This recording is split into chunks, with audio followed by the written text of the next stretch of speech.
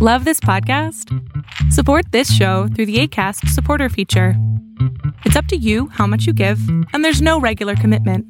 Just click the link in the show description to support now. 15 minutes could save you 15% or more. Wait a minute. I've heard that before. That's the note Jeremy wrote to me in my yearbook in the 6th grade. How'd you even know that? Because it's from Geico. Yeah, wait, here it is. Dear Luke, have a great summer. P.S. 15 minutes could save you 15% or more. Love, Jeremy. Geico's had this tagline for years, because we help save people money. So wait, you're saying Jeremy copied you? Yeah, that actually does sound like something the J-Man would do. Geico. 15 minutes could save you 15% or more. Y'all never mind me.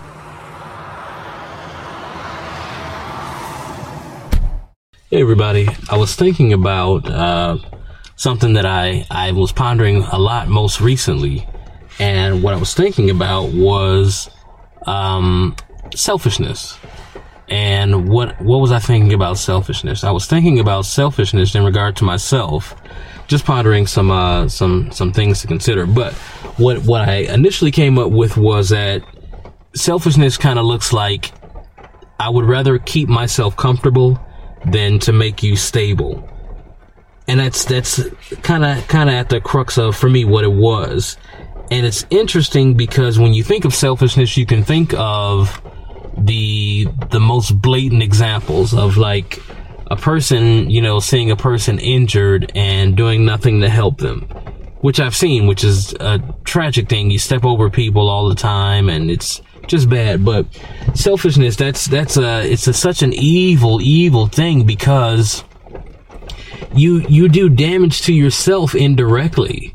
If I am, you never know the potential of people. So if I'm selfish and I don't offer, chances, and if I don't offer help to people who are in my immediate circle, then I don't reap the benefit of what they could become or what they could do that could help me in my own personal circle. So I think that, selfishness is just a messed up thing. And I was thinking about it for myself, like I said at first, but then I was thinking about a guy I worked with once upon a time, and I was thinking this guy had a weird way of going about, like, doing work. Like, he would do everything in his power not to do anything that, anything more than what he was supposed to do. And if it was that, okay, you're in charge of, picking up plastic cones, like, if there was another piece of trash by those cones that he knew where to go and where to put it,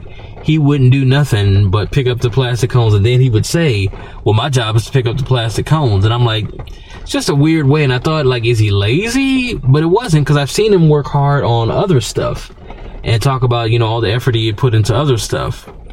So I came to the conclusion that it wasn't laziness, and it wasn't until I pondered the, selfishness in myself that I thought about it and considered that this person doesn't really consider other people. Like, when he comes to work, he doesn't come with, like, he'll borrow a pen or a pencil, don't give it back to you. Every day it's, oh, let me get a napkin, oh, let me get a mask, or let me get this, or let me get that. And it's like, like, you're not preparing for yourself because you're counting on me, and you don't, I can't count on you. I don't ever come to you with me. You don't ever come back and say, well, here, I brought you some of this, or I brought you some of that, or, it's always whatever would benefit him at that time. And I'm like, this person is extremely selfish. That's why that person behaves in the manner that they do, because they're selfish. And as I considered it even more, like, a lot of the actions that I had seen him do were based on selfishness. He wouldn't go any further. Doesn't matter if it was a person he was cool with or not. Wouldn't go any further than just the bare minimum he wanted to do, for his own personal interests. Like, even the things that he does it so he can use it as points for the management. Oh, I did this and I did that and such and so and I did all this. Wouldn't roll anybody else under the bus, but wouldn't really talk about how he refused to do anything else. And what I noticed is that, like, sometimes if I would take a break, he would take a break. Like he didn't want it for 1 second to feel like he was doing more work than I was. even if I went to the vehicle to do some paperwork or whatever, and I noticed that like so often, and I'm like, I didn't like it. I didn't like it. We only worked together for a little bit, but I didn't like it because it was a selfishness thing, completely 100% selfish. And I didn't want that for myself. I didn't want to be that. I didn't want to have any parts of that.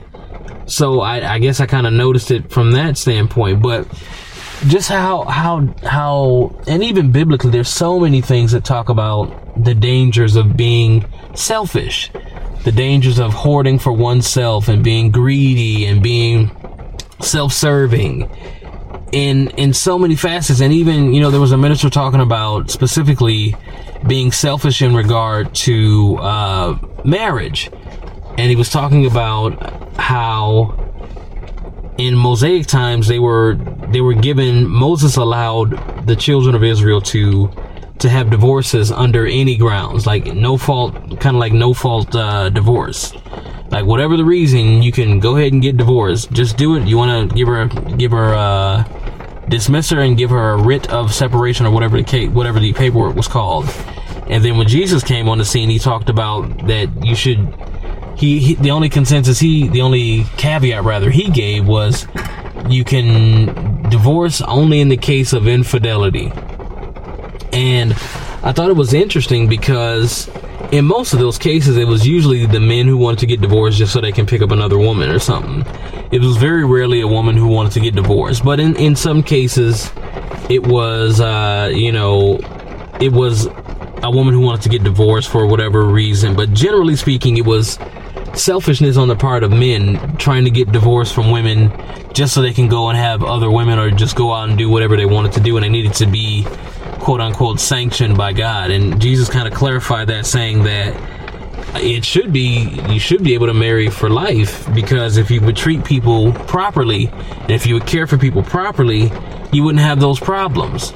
And I thought about it again in the case of there's a vow that it's not biblical, it's not scriptural at all, but it talks about to love, honor, and to obey. And I thought about that. I mean, take what you will from the vow, but it's interesting how many relationships where people are clinging to the, I guess you can say, for the lack of a better word, the gender norms of I'm the man, I got to do this, and you the woman, you're supposed to do this or that. And I think that may work for that person, but you have to identify within your own personal relationship what works best. Like if you're not great with money and your wife is great with money, it would be dumb as a business and a corporation and as a team that you would continue to take charge of the finances solely because you're the man and you're supposed to take care of the finances. And vice versa. If your wife says, well, I want to take care, I have to take care of this because I grew up in a household where, the men couldn't be trusted and da-da-da-da-da, so I'm going to take care of it, but she's not doing a good job. It would be ignorant for you to allow her to keep doing that just to appease the irrational fear of how she grew up. It's at that point that you have to express that, I'm not who you grew up with. We're in a different situation, and for our situation, it's better if I handle the finances. But you have to establish that, and you establish that by open lines of communication. And you have open lines of communication by building trust. And you build trust by having time set in. And you have time by being patient. So I think it's an interesting thing that just selfishness, how insidious it is, how it separates us, and how you may think you're protecting yourself and you do it because you're selfish because you want to protect yourself, or you're selfish because you grew up not having enough, or you're selfish because you believe that there's not enough around, so you better keep enough for yourself. When all you're really doing is isolating yourself. To be selfish on that regard, nobody wants to hang around that. So you're isolating yourself. And then that further kind of fulfills your ideology that, I told you, people don't want to help you out. They just want to take. Nobody wants to be around me. Well, nobody wants to be around you because you have a nasty attitude and because you've practiced being selfish. But it's funny how if you practice being selfless, then those same people or different people come around you. People are more open. It's easier to receive with an open hand than it is with a clenched fist. you have to, in order to give or to receive, you have to be open. And selfishness closes us off, and it's a dangerous and a dirty thing to be selfish, to only regard oneself in the consideration of decisions, to only regard your opinion and your beliefs and your views, and never consider what someone else might feel. It's an unnecessary thing, a thing that you can definitely do without. So, just thinking about selfishness in my own life kind of makes it more apparent to see it within other people, because like I said, I thought it was just maybe the guy was lazy, but it turned out no, he was just extremely selfish. And I think we can probably see that in a lot of walks of life. People who are so selfish and don't even consider other people's opinion. They don't consider other people's viewpoint. They don't consider other people's perspective. And they feel like it's an attack if you ask them to do so. They feel like, well, you can't change my mind. I'm a grown man or I'm a grown woman. You can't tell me what to do. I'm not telling you what to do. I'm just telling you that there are more pieces at work in this situation than just you. So you should consider our input, because it could be beneficial to all of us. So just my thoughts on today. So I know that I'm working against it, and I practice each and every day, every moment, to not be selfish and to be a selfless individual and to give of myself and to give of my time, because I know that I get it back, not just in the karma or metaphysical sense of like I put out there and then something will come back to me, or in the secret kind of whatever you put out into the world, it reverberates back to you, but in the very tangible sense that if I help people, people are more apt to help me. Just how it is. So, those are my thoughts for today, guys. You take it easy. Facebook's safety teams protect billions of people each month. They lead the industry in stopping bad actors online. That's because they've invested more than $13 billion in the last 5 years, quadrupling their safety and security teams to 40,000 people, and investing in industry-leading AI technology to enhance safety on their platforms. It's working.